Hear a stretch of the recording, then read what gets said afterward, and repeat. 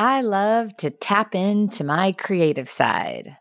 And let's just say that sometimes it's a good thing when I'm not attached to an outcome when I'm feeling creative. I saw these beautiful pumpkin painting ideas on Pinterest. Imagine a perfectly round, mid-sized pumpkin with beautiful streaks of white, black, and orange paint, all well coordinated and drizzled in such a creative, fun way. Sounds easy enough, right? So I got a pumpkin, I got some paint, and began to drizzle. But it didn't look like it did on Pinterest, so I drizzled some more and I dabbed here and there. And the paint was so thick that I thinned it out and drizzled some more. And it ended up as a big old mess. It was awful, actually.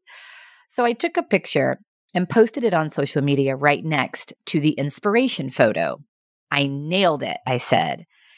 And the post blew up, hundreds of comments and reactions, not because it was good, but because it was completely relatable. It was a Pinterest fail and something so many have experienced. Your humanity is showing just like everyone else's. And every time we acknowledge our humanness and our mistakes, we create a sense of me too, and connection happens.